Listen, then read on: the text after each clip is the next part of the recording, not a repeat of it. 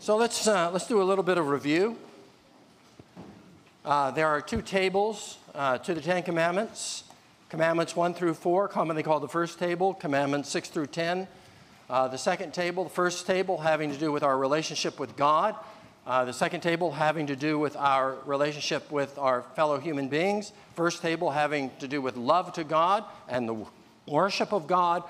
And the second table having to do with love for neighbor and our behavior in connection with our neighbor. So focusing on the first table, the first commandment is who is to be worshiped. Second commandment is the what manner, how in that respect God is to be worshipped. Third commandment is the how in terms of the attitude with which he is to be worshiped. Fourth commandment has to do with the time of worship. So with the second commandment, you really have what's required in terms of external forms, the external matters of worship. The third commandment internalizes it. This is the outlook, the motive, the attitude that one brings to the worship of God. In other words, when Jesus, with the Samaritan woman, said that God is to be worshipped both in spirit and in truth, he was really pointing to the requirements of the second and the third commandments. Second commandment has to do with the truth, the right way, the right form. Third commandment has to do with spirit, with attitude, heart. And so it's the third commandment that we're going to be looking at here this evening, verse 7 of Exodus chapter 20. You shall not take the name of the Lord your God in vain, for the Lord will not hold him guiltless who takes his name in vain. We've also remarked over the course of the series that behind every negative prohibition is a positive principle. So it can be somewhat misleading. The Ten Commandments are negatively framed, thou shalt nots. But behind the negative prohibition is the positive principle that lies behind it that we want to identify so that we will know that which not only is forbidden, but that which is required, which is, in a sense, the most essential of all. So let's start with this. What does it say?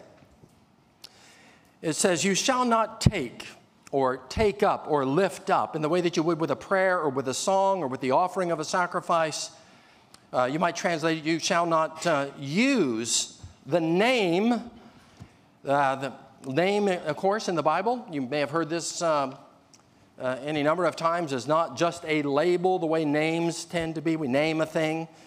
It's not a label. It represents the person himself. And so the commandment is concerned with how we treat God, how we treat the name of God, how we handle the name of God when we speak of God, and so how we handle our speech and our conduct in connection with the God who is the creator of the heavens and the earth, in light of all that he has revealed to be true about himself. So you shall not take the name of the Lord your God in vain. The root meaning of that Hebrew word is that which is groundless or unsubstantial. So the name of God is not to be mentioned in any way that is empty or frivolous or light or insincere or thoughtless or careless, and in particular not in a way that is profane. God's name and therefore his person is only ever to be honored and respected. And he is only to be invoked in a way that is edifying for other people. Deuteronomy 28:58, his name is a glorious and an awesome name. And then the verse says, verse 7, the Lord will not hold him guiltless. New American Standard translates that unpunished, who takes his name in vain. Now, what's interesting about this is that there are 10 commandments. Only the second and third commandment have any warnings attached to them. So that should be somewhat curious to it. Second commandment, no graven image. Third commandments, not taking the name of the Lord in vain. Of all the commandments, this is the one that has the most directly to deal with God himself.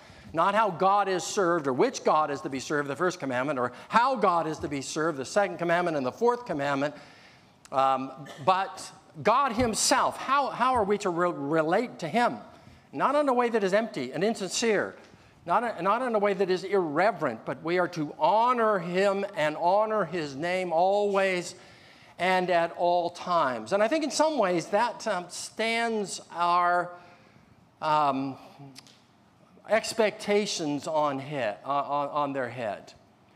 Because I think that what we tend to think is that the really important thing is how we deal with our neighbor. But notice there's no negative prohibition in connection with the second table. So there's no warning in connection with murder or adultery or stealing or lying or coveting what belongs to our neighbor. There's not even a warning in connection with the first commandment, no other gods. And there isn't a warning in connection with the fourth commandment.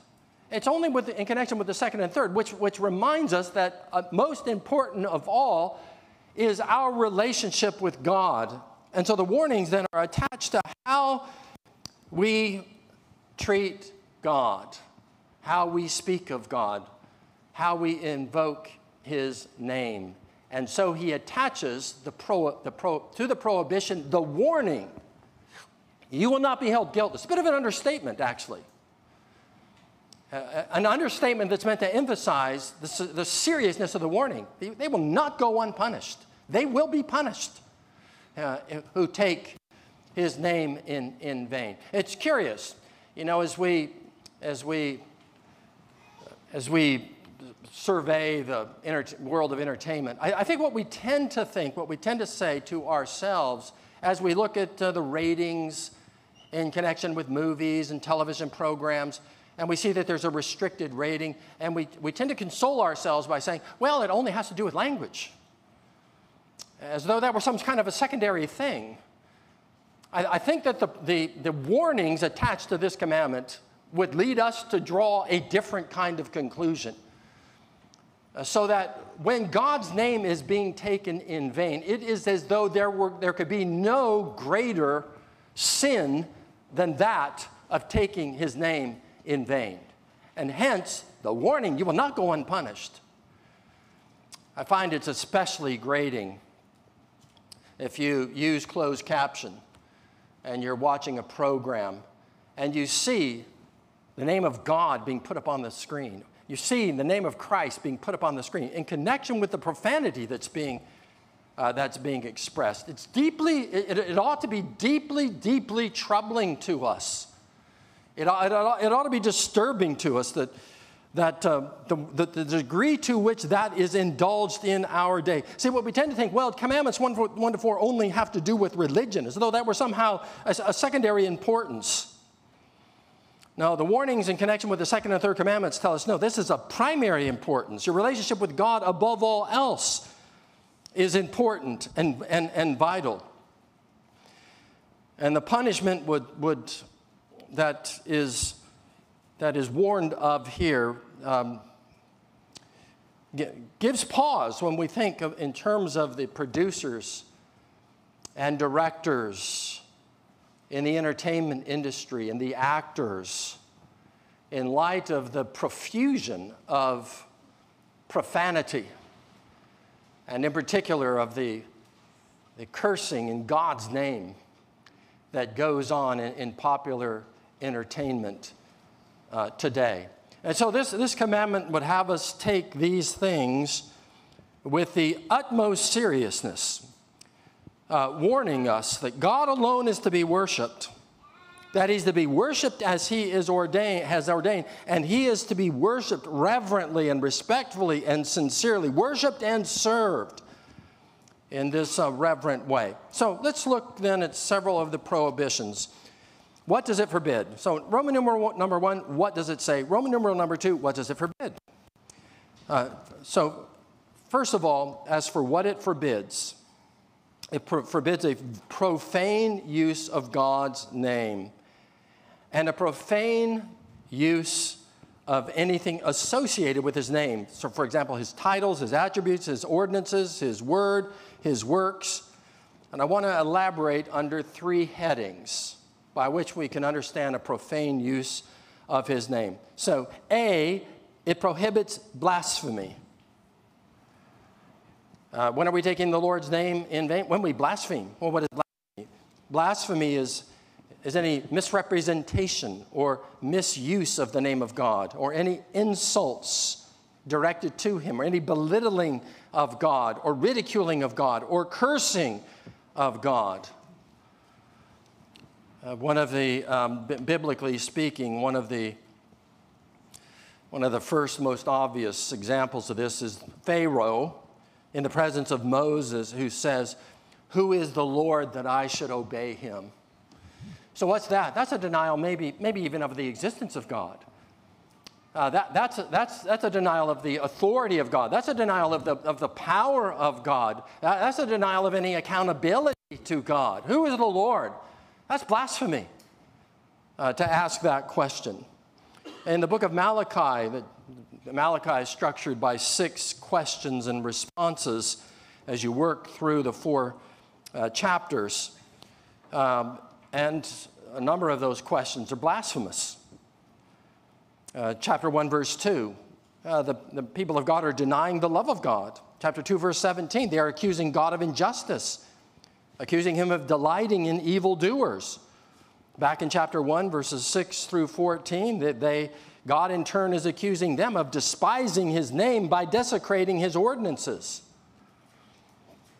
In the Psalm 94, 7 through 9, the unbelieving are claiming that God doesn't see or hear or respond. God is not aware. Psalm 73:11, God does not know. Again, this is the voice of unbelief. This is the voice of paganism. Psalm 10:11, God has forgotten. The book of Job, Job comes right up to the border of blasphemy again and again, and at points it seemed to me crosses over. God has wronged me, he says. To say that God has done wrong and wronged us and is guilty of an injustice, although he were not a just God, denying his justice, denying his holiness, denying, again with these other things, denying his omniscience and his knowledge of all things. This is to portray God as weak, as uncaring, as cruel, as unreasonable, as unholy and unjust, to speak of him in such a way, to regard him in such a way. That's blasphemous. And I think it is to say, I know better. It's to say, God didn't handle that right. God should have handled things differently. God should not have allowed that to happen. God should have prevented that from happening. God should have answered my prayer and given me the particular thing that I was pursuing.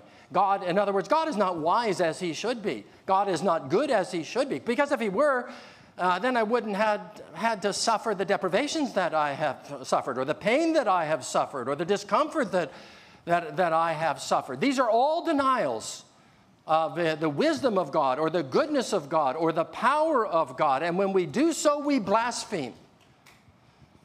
Because if God is anything, he's all wise. If God is anything, he's goodness itself. If God is anything, he is omnipotent. And so to deny the attributes of God is to blaspheme God and give preference to oneself and one's own wisdom and one's own goodness and one's own judgment to that of God himself. Whenever we represent God in a derogatory way, we have blasphemed him. B, again, under this category of the profane use of God's name, cursing. That is the pronouncing of curses. So we're going to distinguish between cursing and swearing. We use those words interchangeably. I'm going to try to make distinctions. So category of cursing, I'm talking about the pronouncing of curses. Now, not all cursing, that is, declaring of cursing, is wrong. God declares curses upon evildoers, as do the prophets, as do the apostles.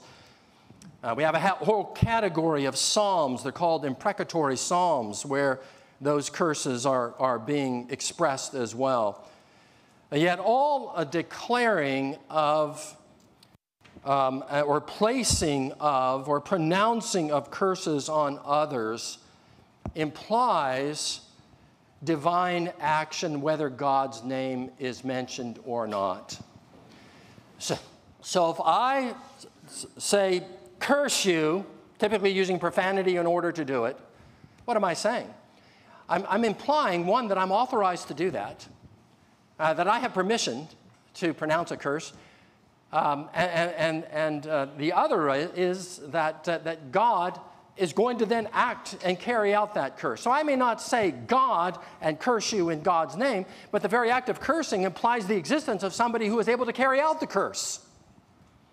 So when you think of all the curses that we hurl at other people, what are we implying? We're not able to carry out those curses, not ordinarily.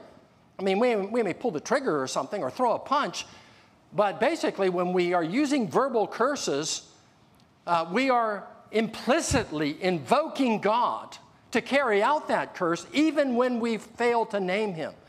And for us to do that without authorization is wrong. James 3, verse 9 says that there's something fundamentally wrong when we bless God with our mouths, whom we cannot see, and then we turn around and curse our fellow human being who is made in his likeness, whom we can see.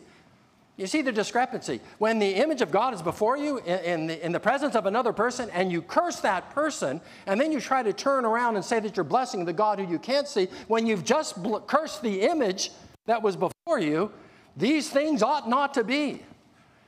There's a basic incongruity there. When we curse other people, we're not authorized to curse them.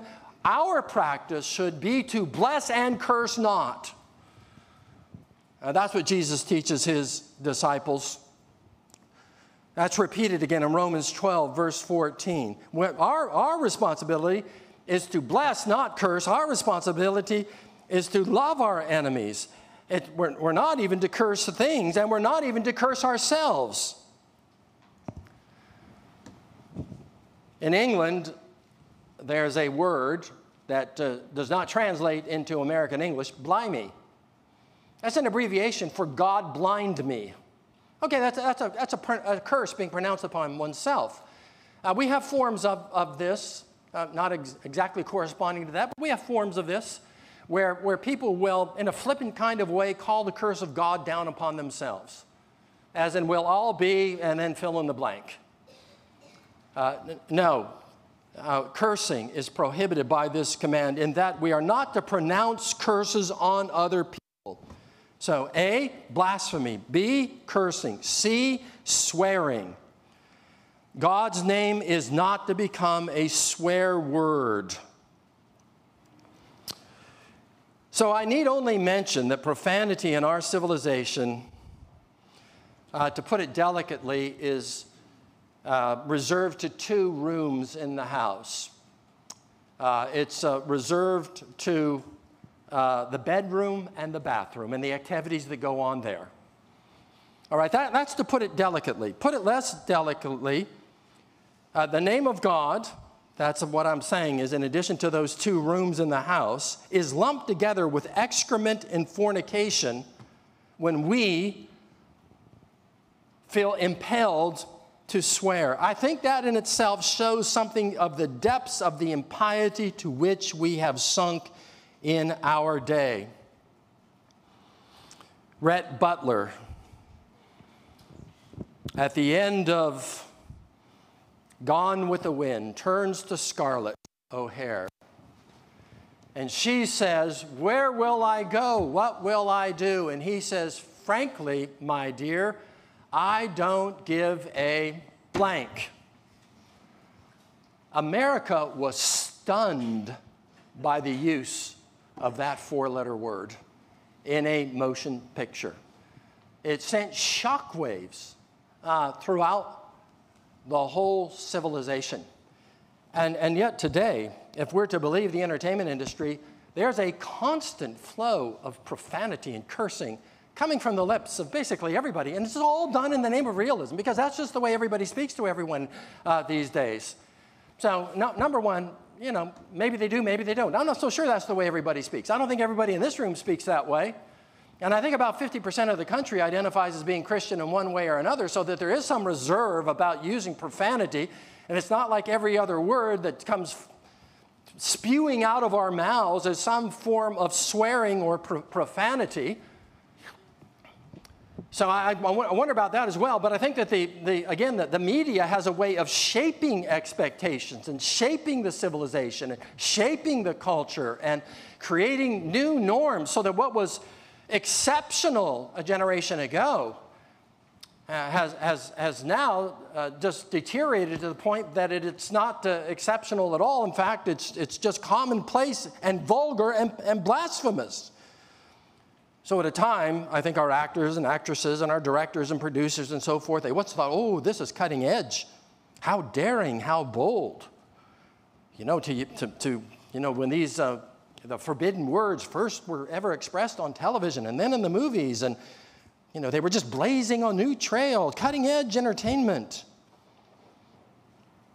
It ought to be deeply offensive to us. And what I'm awaiting is for these trailblazers, these cutting edge writers, producers, directors, actors, what I'm waiting for them to do is to invoke the name of Allah. Yeah, do that. You're so bold. You're so courageous in taking on the norms of the civilization. All right, do that, and when you do it, invoke Allah and Muhammad. Let's see how that goes. Let's see how long your house stands. Let's see how long your production studio remains unharmed. So, yeah, very, very courageous, bold, creative, so forth, when it's safe to do so. When there's popular support for doing so, when you can get away with it. Not so bold if there's a price to be paid. So that's where we are in our civilization, where it's excrement, fornication, the name of God lumped together as profanity, deeply, deeply offensive to us. It ought to grate on our ears when we hear the name of God, the name of Christ being invoked as a means of expressing profanity. Rather, the name of God, according to Scripture, is that which we are to love and esteem and praise. We're to walk in His name and wait upon His name and thank His name and fear His name and call upon His name and proclaim His name and bless His name. So all that under, number one, profane. What it forbids, profane use of God's name. Number two, irreverent uses of God's name. God should not be the subject of our attempts at humor. He should not be referred to as the big guy or the man upstairs. When Michael Jordan first went to Paris, all of France was in a buzz. After all, this was the arrival of the world's greatest basketeer in 1997. The French evening daily newspaper, François, upon his arrival, said that this was better than the Pope. Indeed, it said, it was God in person. Okay, that's an attempt at humor. Should it be done? No, it shouldn't be done. Michael Jordan is not God. There was a surgeon in our community that people would say he is God. He made so much money for Memorial Hospital that he achieved this God-like status as a surgeon. It's just wrong. And again, it's meant to be, an attempt at humor. God should not be the subject of our attempts at cheap humor. We should not say anything about God that will not pass muster on the day of judgment when we stand before the Almighty God with eternity in the balance. If we wouldn't say it then and there, we shouldn't say it any other day either. That'd be my argument. If you're not going to say it in his face, and given that he's omnipresent, it should never be said. I mean, you say, well, God has a sense of humor, doesn't he? Does he? What convinces you of that? I mean, I'm fairly well convinced of it. I think a duck shows God has a sense of humor. You know, a hippopotamus, a pretty amusing looking animal. I think God does have a sense of humor, but in the Bible, the only mentioning of the sense of humor is that God laughing at the unbelieving, mocking the unbelieving and laughing at their foolhardiness. So before we start saying God has the sense of humor that matches mine and is perfectly at ease and comfortable with us, dragging him into our jokes so that he becomes the butt of our humor or a player in our attempts at humor, that's an irreverent use of the name of God. It is to handle God in a way that is irreverent and forbidden. It is to take his name in vain. And thirdly, so profane uses of his name are forbidden, irreverent uses of his name, and then empty uses of his name are forbidden. When we use his name in an empty way, it's wrong. He should not be invoked in connection with light, trifling matters. As, for example, when we shout out because of surprise or shock or pain or anger. God should not be an exclamation point that completes our sentence. When we say, oh my blank, that shouldn't happen. Because it's just a kind of mindless invoking of the name of God. Thomas Boston, the Scottish commentator, labels this a horrible prostitution of God's name. Neither should God's name become a punctuation mark. For example, that falls between just and really when we pray. And I think the people of God, I think Christians are guilty of this at times, where we pray, Lord, we just really, Lord God, Father, we pray, we praise you, Lord, we praise you, Jesus, Lord God, and just this connecting together of the names of God in a way that really just is mindless. Martin Lloyd-Jones tells the story of coming to preach in America where everything that got said led to either an amen or a praise the Lord. I mean, literally everything. He said, okay, we're going to now sing hymn number 353, and there'd be a chorus of praise the Lord. And his point was it was all quite mindless. And he felt like he really sensed the working of the Holy Spirit when all that stopped and people sat in silence. They closed their mouths and they quit this mindless invoking of the name of God and rather sat quietly. One of the authors that I read is Wilhelmus à Brakel, who's a Dutch theologian from the 18th century. And he points out this is not something new. He complains in his own day that there were those who were using the name of God as, quote, a stopgap in the absence of verbal fluency. So if I'm being called on to pray aloud, then I don't know the words to use. I run out of words to use, and so I just start using Lord and Jesus and God and Father and just repeating them mindlessly, one after another, to fill in the gaps in my sentences in a way that is empty and meaningless and purposeless, and consequently it is insulting. So we have a number other of these that we're going to look at in some subsequent week. I have several other categories beyond the profane, the irreverent, and the empty.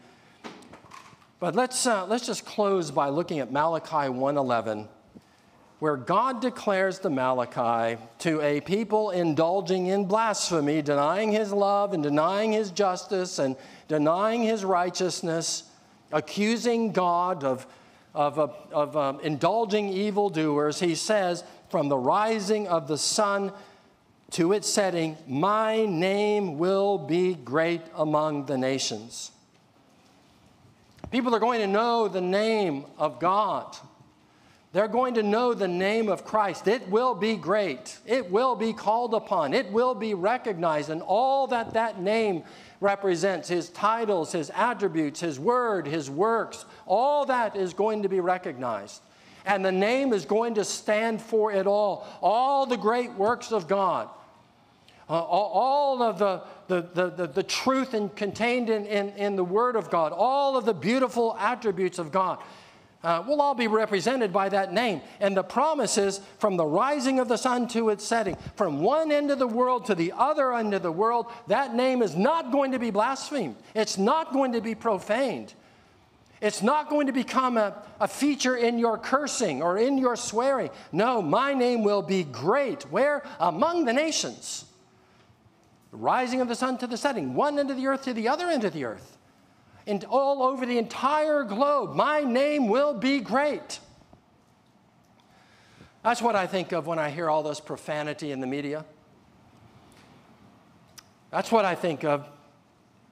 I mean, that's what's happening now, and it's a grievous thing. It's a heartbreaking thing.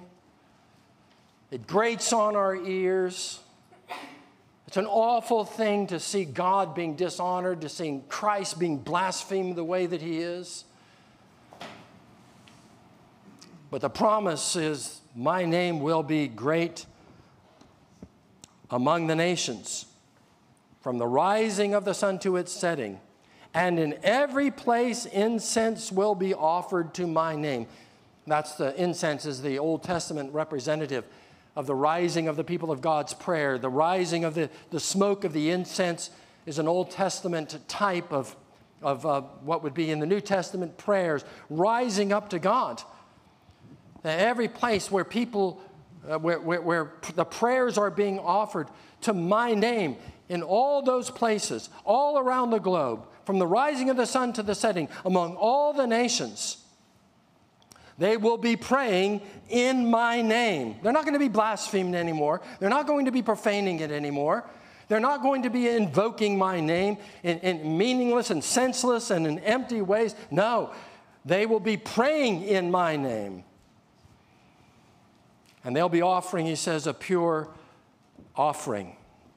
For, Malachi 1:11 continues, my name will be great among the nations. My name will be great among the nations, says the Lord of hosts. You see, it's repeated twice.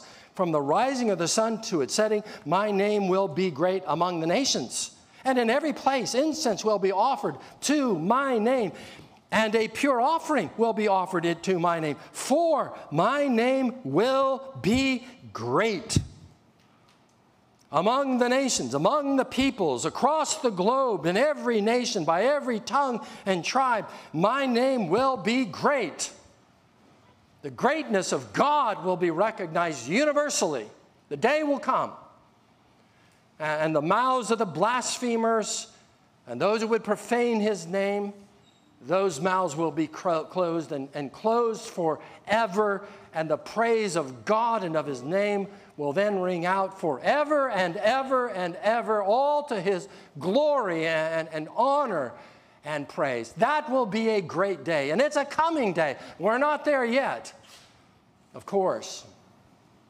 In the meantime, we suffer with this profusion of profanity. But we do so in the knowledge that the day will come.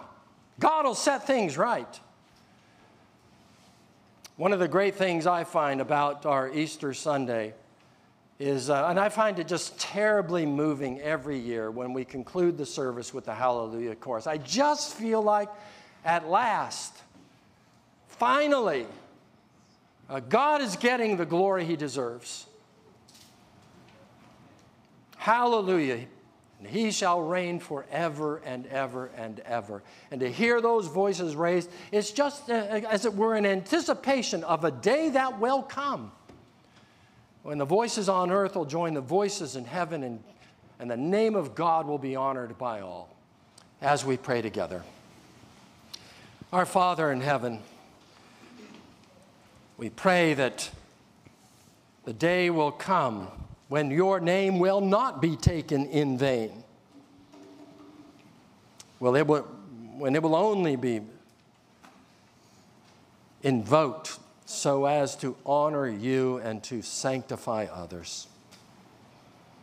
In Jesus' name we pray. Amen.